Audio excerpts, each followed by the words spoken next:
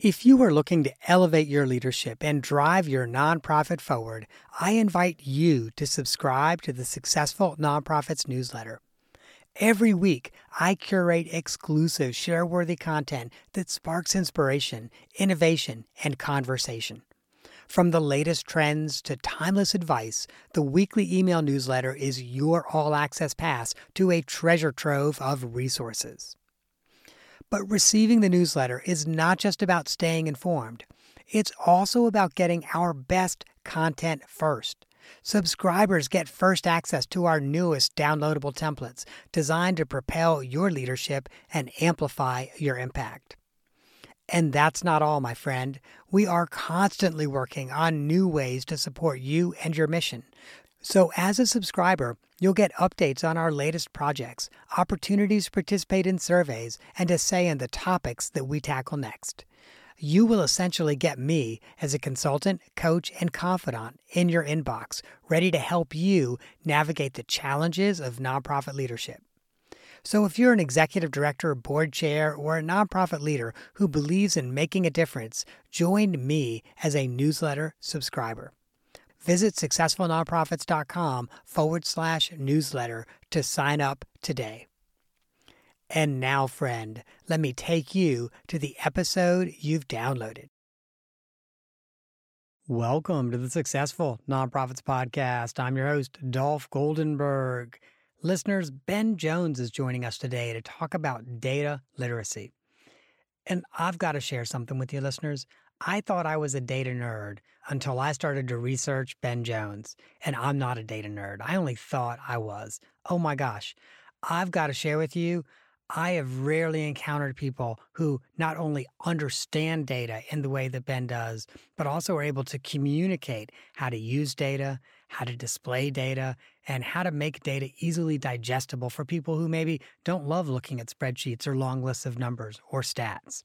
So you've probably guessed this already. Ben Jones is passionate about helping groups work more effectively with data. He is the CEO and founder of Data Literacy, which is an organization that does data literacy training, data visualization work, a ton of publishing too, by the way. When you go to their website, there are so many different things that you can access. We're talking courses, we're talking books, and there's also a lot of, frankly, free material on his website as well. And the resources, off the chain amazing. We're going to talk about some of the resources on his website at the end of the show, though. So Ben left a high-paying corporate job, as did his wife, so they could start this company, Data Literacy. And just so you know, this is not someone who's like, I'm just going to go start a company. This is someone who said, I'm going to go start a company, and I'm also going to go teach at universities on data and data visualization. So we are incredibly fortunate and lucky to have Ben join us today to talk about data and data literacy. Hey, Ben, welcome to the podcast. Hey, Dolph, thanks a lot. That's a real nice introduction. I appreciate it. Thanks for having me on. Well, thank you. And I will share, honestly, I was like, oh yeah, I'm a data nerd. And then I went to your website and I was really starting to dig in, especially like into some of the infographics you have around, okay, how do you avoid data pitfalls? And I was like, wow, there's all these things I'd not thought about. I don't think I am a data nerd. I only thought I was one. Well, we love that you think that because that already shows some confidence, and that's a big step along the way. So we wish more people saw themselves as data nerds, and we're trying to get them there. I often joke with folks, and it's true. I pivot table, and I love pivot tables, and I love being able to slice and dice data in different ways. But I have a feeling that you're doing it at a whole different level from the one I'm doing it at. And I've looked at some of your data visualization, so I'm hoping maybe we could start there. Sure. Yeah, that sounds great. Okay. And so, first of all, I don't want to make the assumption that everyone in the world knows what a data visualization is. So if you could maybe share what that is. Yeah, sure. So, I mean, in simple terms, it's a chart or a graph or a map, and we encounter them all day, every day. In more technical terms, we help people understand that what they are is an encoding. So it's like a coded message, and you're coding it in visual channels. So objects like bars or circles have lengths or angles or colors that are all based on the data. The data itself in your spreadsheet or in your database is controlling those properties of this visual you're looking at. And the purpose of doing that is so that when you look at it, you can decode it and you can start to make guesses about the proportions in those objects coming from the data. So that's a little more technical understanding about it. But yeah, think of it like a coded message someone created, and you want to get to the place where you feel really confident that you have the key to be able to decode it. And so I know it might seem obvious, but I'm going to ask this anyway. Like, why use data visualizations? Why not just show people the numbers? Yeah, data visualization. So I love this quote from Tamara Munzner. She is a researcher and academic in Vancouver at the University of British Columbia. And she's one of the most foremost academics in the field of data visualization. And she says that, the visual channel, the visual system, the human visual system is a high bandwidth channel to the brain.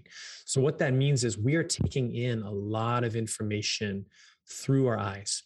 And so what happens is when you take your table of numbers or spreadsheet or whatever you're looking at, and you start to encode the data in the visual way that I mentioned, patterns start emerging, and you start to notice things that you would not have noticed if you were only shown a table of numbers.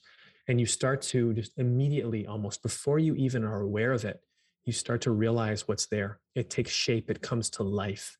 It's also very colorful and draws people in. And to me, it makes it much more interesting and invites people into a conversation, whereas perhaps maybe a simple table might just turn them off, like you mentioned in the intro. I'll share with you one of the ways that I, in my own consulting practice, have used data visualization in a way that's been really impactful is when we're doing strategic planning, we will often take 5 years of financial data and 5 years of fundraising data and 5 years of program data and turn that into, frankly, all in like dozens of different charts and graphs. And it's funny because we'll often have both staff leaders as well as board leaders who will say to us, oh my gosh, we've never looked at our financials for 5 years. And it is interesting because we could show them that in a spreadsheet, but it would not be as powerful. There's something like when we see lines go up or when we see bars get bigger, we're like, oh, okay, we get it. This is getting better. Whereas when we see lines go down or bars shrink, we're like, what's going on here? Possible danger. Let's talk about it. Yeah, it's really hard to notice. Let's say, for example, your numbers are decreasing at an exponential rate. If something was shown in a table like that, it would really be hard for you to see the shape. You'd see the numbers and you'd see them going in a certain direction, and that might be alarming, and that's great. But when you then turn them into a line chart showing change over time, that exponential curve actually physically takes shape. And so now you already realize something more than you would have known if you just saw the numbers, when you would still be left with this question in your mind, like what actually is happening here? And, is this rate of decrease, is it getting worse or not? So those are things that I think there's no replacing a great chart that just enlightens everyone that sees it. And I think it's important to tap into that power. It's a powerful thing we have, and we can tap into it by, making effective charts and graphs. I think it also, like when we do it effectively, it also helps us challenge assumptions. And so there have been multiple times when we've shown in the last year, when we've shown 5 years of data, and we might, for example, see declines for the last 4 years. But when we talk about it, the first reaction is, oh, well, COVID. And then we can say, well, okay, but this data starts in 2018. So there was already a trend. COVID might have made it worse, but there was already a trend in this direction. So let's talk about how that trend started. And it is neat because, like, again, when you're looking at the line, you're looking at the bar, it's just undeniable. It's going down or it's going up. We typically don't do our charts and graphs in black and white, but it's essentially in black and white. Yeah, and it's very compelling, right? I mean, it's clear, it's compelling. And to your point, it really, I think, augments the discussion because it's hard to avoid some of the conclusions that we can come to, when we see it in visual form. And it's just more fun. I mean, there's something more engaging to me about the visual. There's something that draws people in. It's a human way of communicating. I mean, think about art. I mean, there's so many ways in which we like to communicate visually, even dress and clothing. I mean, these are visual forms of communication and expression. And I think charts and graphs can benefit from that side of us that really wants to experience something that has been designed well. Mm-hmm. So I'm hoping we can also talk about those visualizations and how we design them well. So I'm hoping you and I can nerd out for a few minutes about best practices in actually creating our charts and our graphs and let me say, it's not always just charts and graphs and other visualizations as well. Yeah. There are So many ways to think about it, and it's almost overwhelming. When you're creating a chart for either yourself or someone else, you're asking yourself, well, what do I do? How do I make this chart such that it makes sense? There's so many different options. And so that's a question that any chart maker has to address at some point. And yeah, I have a few thoughts on that for sure. I'm actually incorporating them into a book I'm writing right now called Read, Write, Think Data. And that should be coming out later this spring. And it's also part of our level 2 course. But those are super important, questions. And there's a way that we've all seen someone can make a chart that's really confusing, or even worse, maybe it's misleading. Maybe you walk away with the total wrong impression. And there's so many ways in which I think we fall into some common pitfalls there, which I talk about in Avoiding Data Pitfalls a bit. But yeah, I'd love to talk about that. Where do you think we should start on that one? So I mean, like, as much as I hate to start basic, I'd love to start basic. Like, and part of this, of course, is also those pitfalls in our visualizations. But what are the basic do's and don'ts when we're making a chart or a graph that we're planning to show to other human beings? Yeah, so there are some really great rules of thumb, and there are always exceptions to those rules of thumb, by the way. But for example, so Barbara Tversky, she's a researcher at NYU as well as at Stanford. She wrote a great book called Mind in Motion. And in that book, she talks about, for example, this tendency we all have. So if you and I see bars in a chart, the tendency is for us to assume that's a discrete comparison. So I'm comparing this versus that versus something else. However, her research and some of the experiments she ran shows that if you take that same exact data and instead of making bars, you make dots and you connect those dots with a line. That simple act of changing the graphical marks now speaks something completely different to the audience, which is that there's something trending happening. There's some movement over time now that you start to think about. And that's just a natural assumption we all make without even knowing we're making it. So when we show change over time, this is why it's really effective that people choose line charts, because you start to see a line going up or down. And just like we talked about earlier, it's just this natural assumption we make. Additionally, let's say we take some objects like pie slices and we put them together so they make a perfect circle. Well, that communicates that we're expressing a part to whole relationship. And again, it could be the same exact data. We take that bar, we turn it into lines, now we turn it into pie slices. And all of a sudden, we're communicating something totally different. And so part of the job of the chart creator is to ask themselves, what does this arrangement express? And is that expression true to what's in the data? Does it faithfully express what's there? So that's one principle. It's called the expressiveness principle. We talk about it in the book, Learning to See Data. The other principle, so it's easy to remember, there's two E words. There's expressiveness, I just mentioned. Then there's this other principle of effectiveness. And really briefly, what we've learned from research over the last few decades as the field of data visualization has matured is that some encodings give the reader a better ability to accurately decode the values.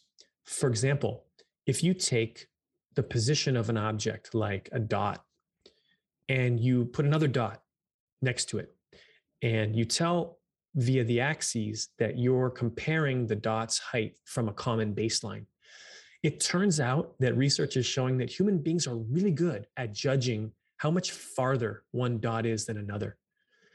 Now, that's an example of an encoding type that really gives us a great ability, to judge the true proportions in the data. Let's say, though, you take the same numbers and you instead decide to color the dots differently, a darkness, let's say.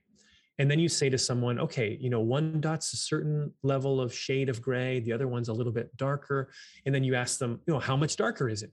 That's really difficult. So people don't do as good a job guessing the true proportion there. And so that's where the principle of effectiveness comes in. What it says is that we should match the importance of the variable with the effectiveness of the encoding channel. The more important the variable we're trying to express, the higher the effectiveness of the channel.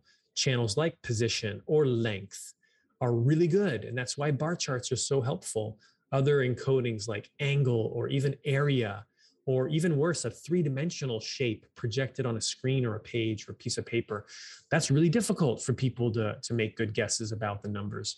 So that's the effectiveness principle that I think we always want to keep in mind as well.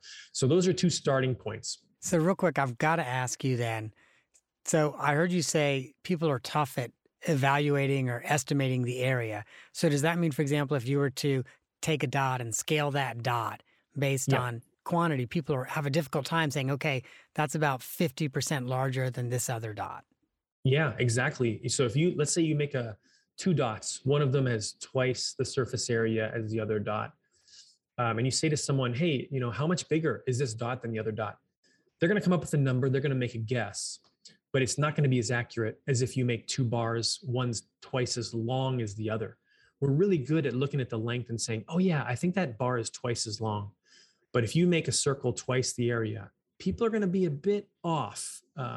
And so, it just turns out that way. We're just not, and this research goes back actually to the 1940s when a researcher at Harvard by the name of Stanley Smith Stevens looked at different stimuli, not just area and length, but also the brightness of lights or the level of shock of like an electric shock, not at a extreme level, obviously, just, surface level. But anyway, yeah, he was looking at that and realized, oh, people don't really, if you increase one of the stimuli, people don't necessarily perceive it to be increasing as the same amount as the other stimuli, even with the same proportional increase, right? So those are really helpful pieces of information that we've gathered and gleaned. And now, one thing to be careful about, though, is that sometimes people then assume a very rigid type of an approach with data visualization. In other words, they say, well, you can only use a more effective channel that gives people a better or more accurate way of guessing. And I'm not really a proponent of that belief because I think there's some wiggle room here. Sometimes great accuracy isn't necessarily so important. Think about in engineering. Well, if you're going to engineer a space shuttle, the tolerances are going to be a lot tighter than if you're engineering a scooter maybe or something. And the same is true of data visualization. One chart may require you or someone else to make a really accurate guess to do the job well. Other times, look, a rough awareness is okay. And so in those cases, there's a lot more latitude and we can have more fun and it be more playful almost in the way we encode the data. And so there's a lot of room for that in the field. And I like that about it because it allows us to apply some of our own discretion and even maybe, like I said, be more creative. It isn't like a perfect algorithm that says, here's your data, here's the chart you have to make, and you can't do anything but that. I definitely think that that's a trap people fall into when they learn about this research that has gone on. I think we need to be much more open-minded about it than that. So it's interesting that you say that because one of the things that Lexi and I will often do in our practice is like when we're analyzing financials, obviously we're taking 5 years of data, but we'll go, this might be interesting. And then we'll throw it in a couple of different charts and we'll go, no, not as interesting as we thought. Or, oh, this is really interesting. Let's talk about this. Yeah. So the ability then to quickly look at different angles becomes a superpower. And one of the nice things is some of the software that's out there today allows even non-coders like me to be able to very quickly look at different angles. Maybe I want to see this as a map. Maybe I want to take a look at it in a different way, changing the colors a little bit.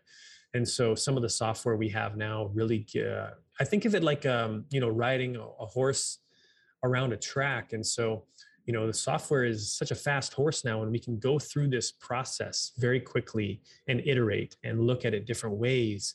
And eventually, like you described, you're going to have that eureka moment, that aha moment where you say, wow, I looked at this chart and now I realize something really important that I didn't realize before.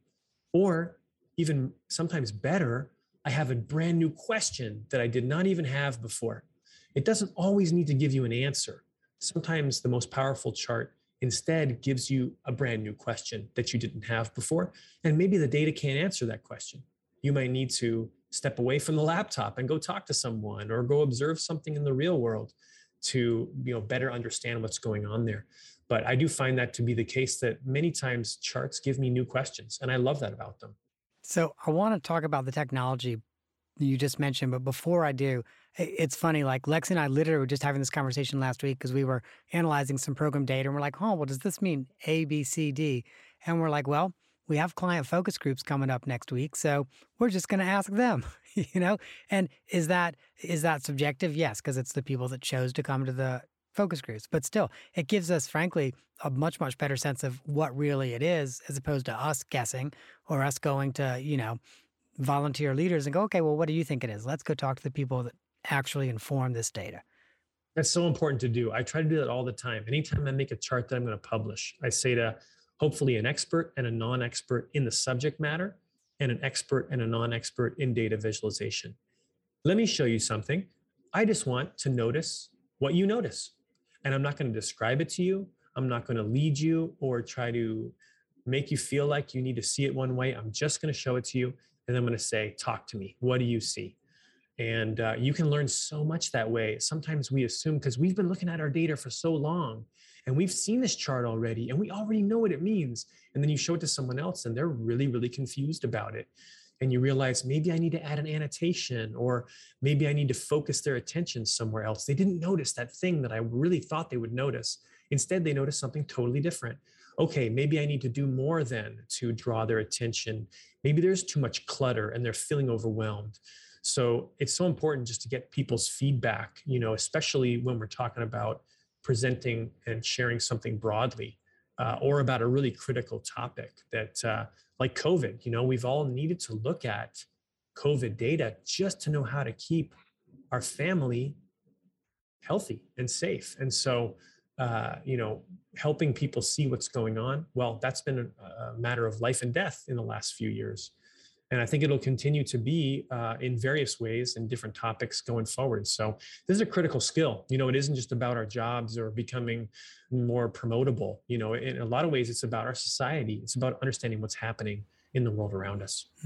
So I promised I was going to ask you about tech because you mentioned, there's some great tech that will help you with this. Are you talking about Tableau, Power BI? Like what tech do you recommend? Yeah, I worked at Tableau for many years. And so I really love it and I use it all the time.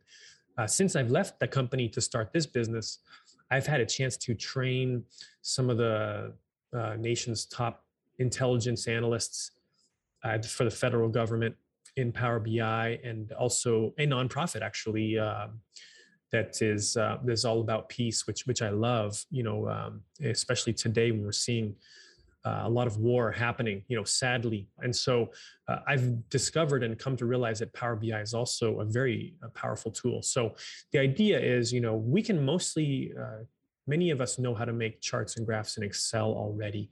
And that's a very good tool for that kind of a thing. But when we start to realize that, these new modern visual analytics software tools like Tableau, like Power BI, even some browser-based ones like Data Wrapper, or Flourish Studio, or even RawGraphs is a brand new one that's open source, that's totally free to use.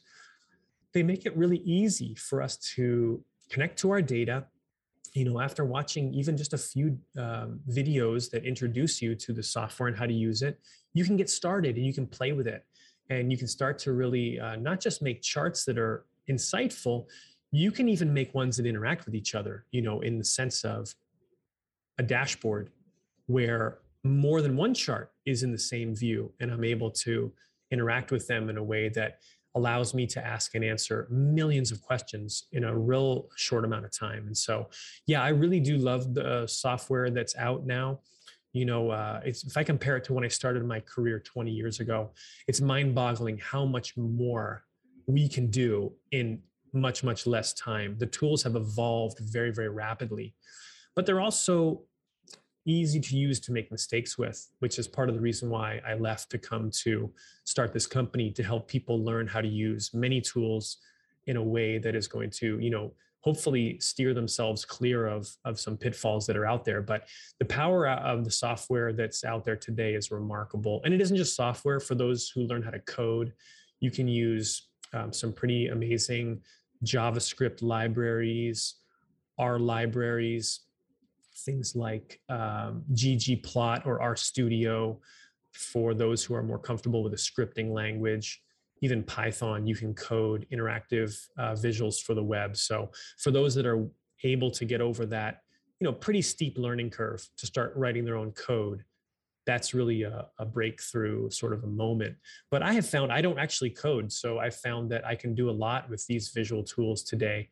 And that's something that I've really, really enjoyed learning them and teaching them as well. So I have to share with you, I was laughing when you were saying, oh, yeah, when I started my career, here's what was available. When I started my career, there was SPSS for DOS Yeah. and Yeah. Lotus 123 notes for DOS. And so That's amazing. I actually remember the first time I sat down at like a Windows computer with Excel, I was like, my mind is blown. With just a few clicks, I can do all these things. Wow. Oh, yeah.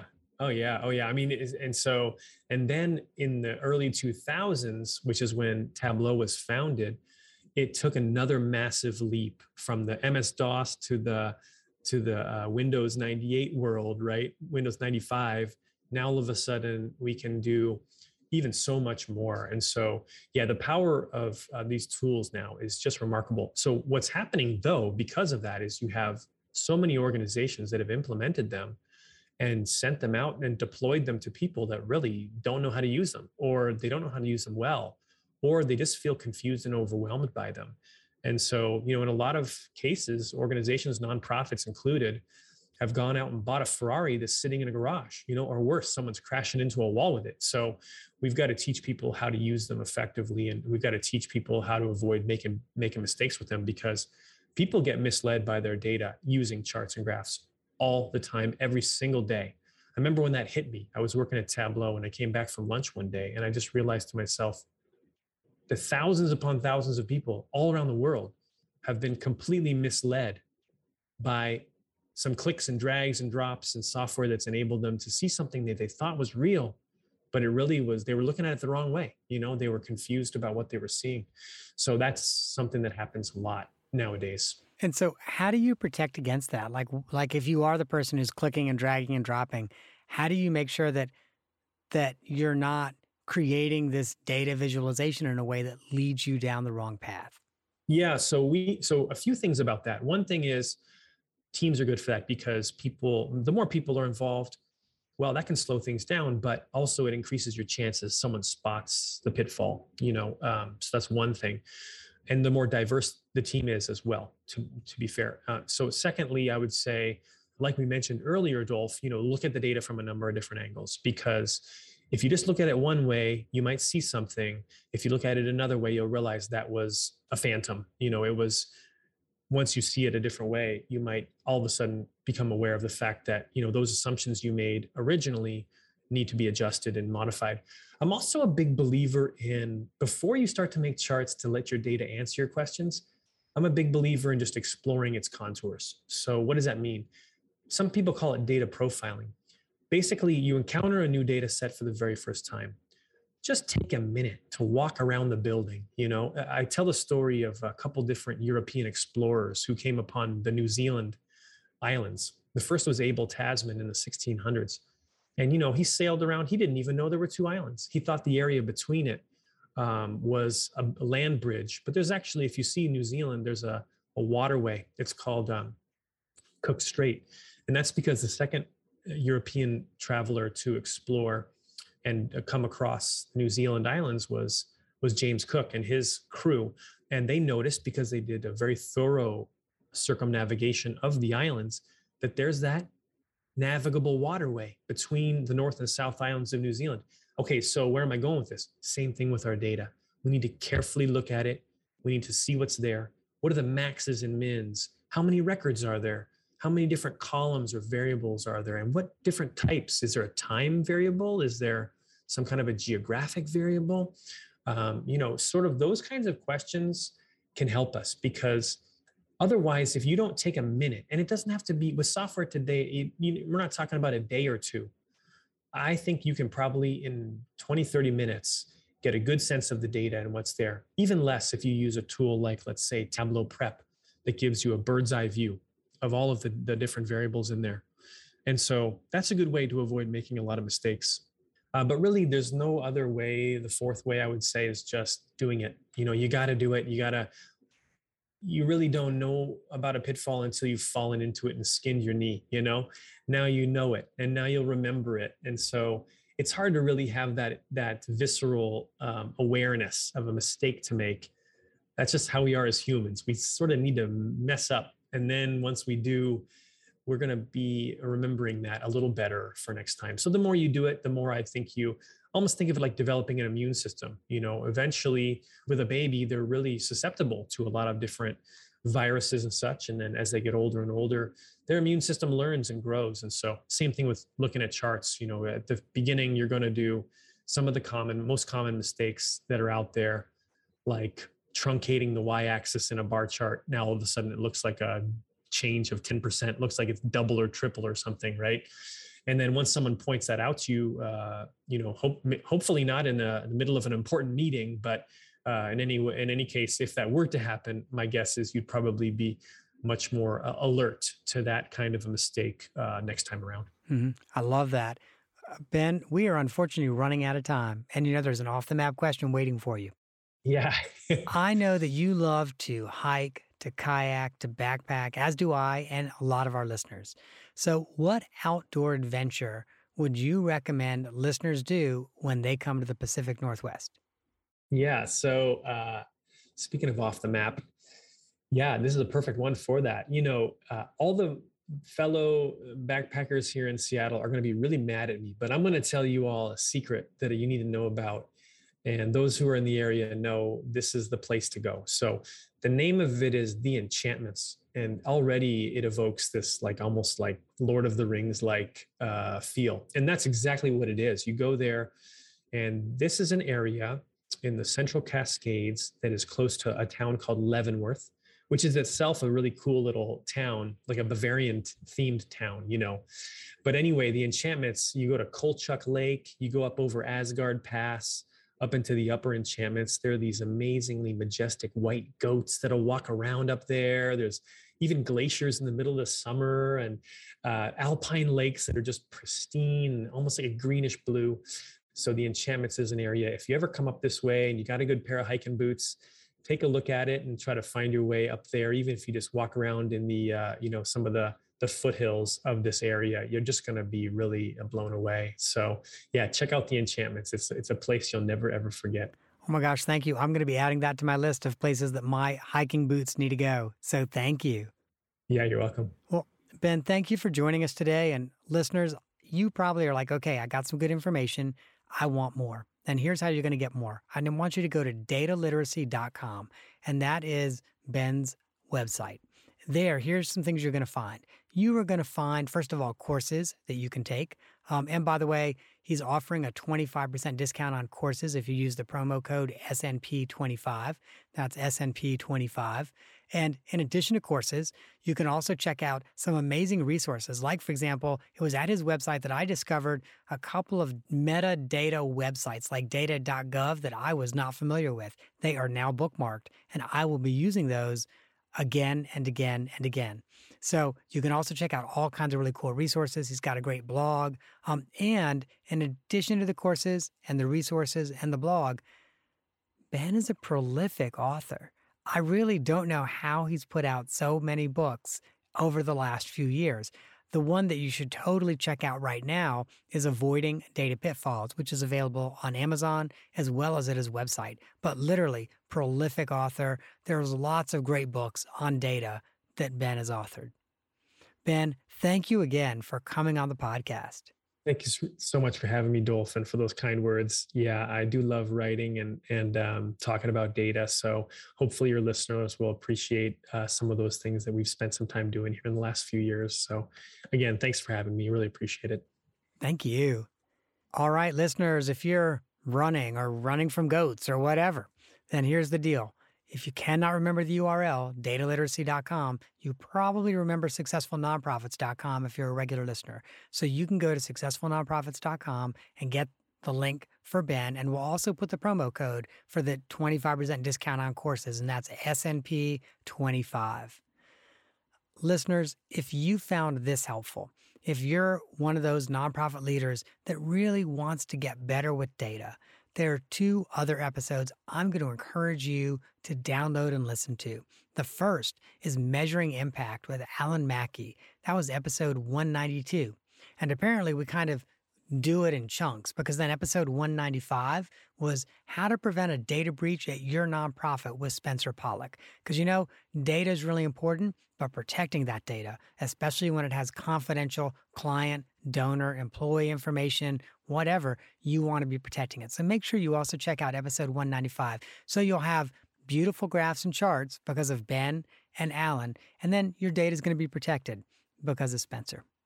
So listeners, that is our show for this week. I hope that you have gained some insight to help your nonprofit thrive in a competitive environment. And guess what? I'm not an accountant nor an attorney, and neither I nor the Goldenberg Group provide tax, legal, or accounting advice. This episode and everything about the Successful Nonprofits podcast is for informational purposes only. And you know what that means. It means you should not rely on it for tax, legal, or accounting advice. Please, if that is what you are looking for, find a licensed, qualified person in your area and have a conversation with them. And if you're not sure who to approach or what type of professional you should be talking to, feel free to reach out to me. I'm happy to help you figure it out. And if I know someone in your area, I'm happy to do a referral.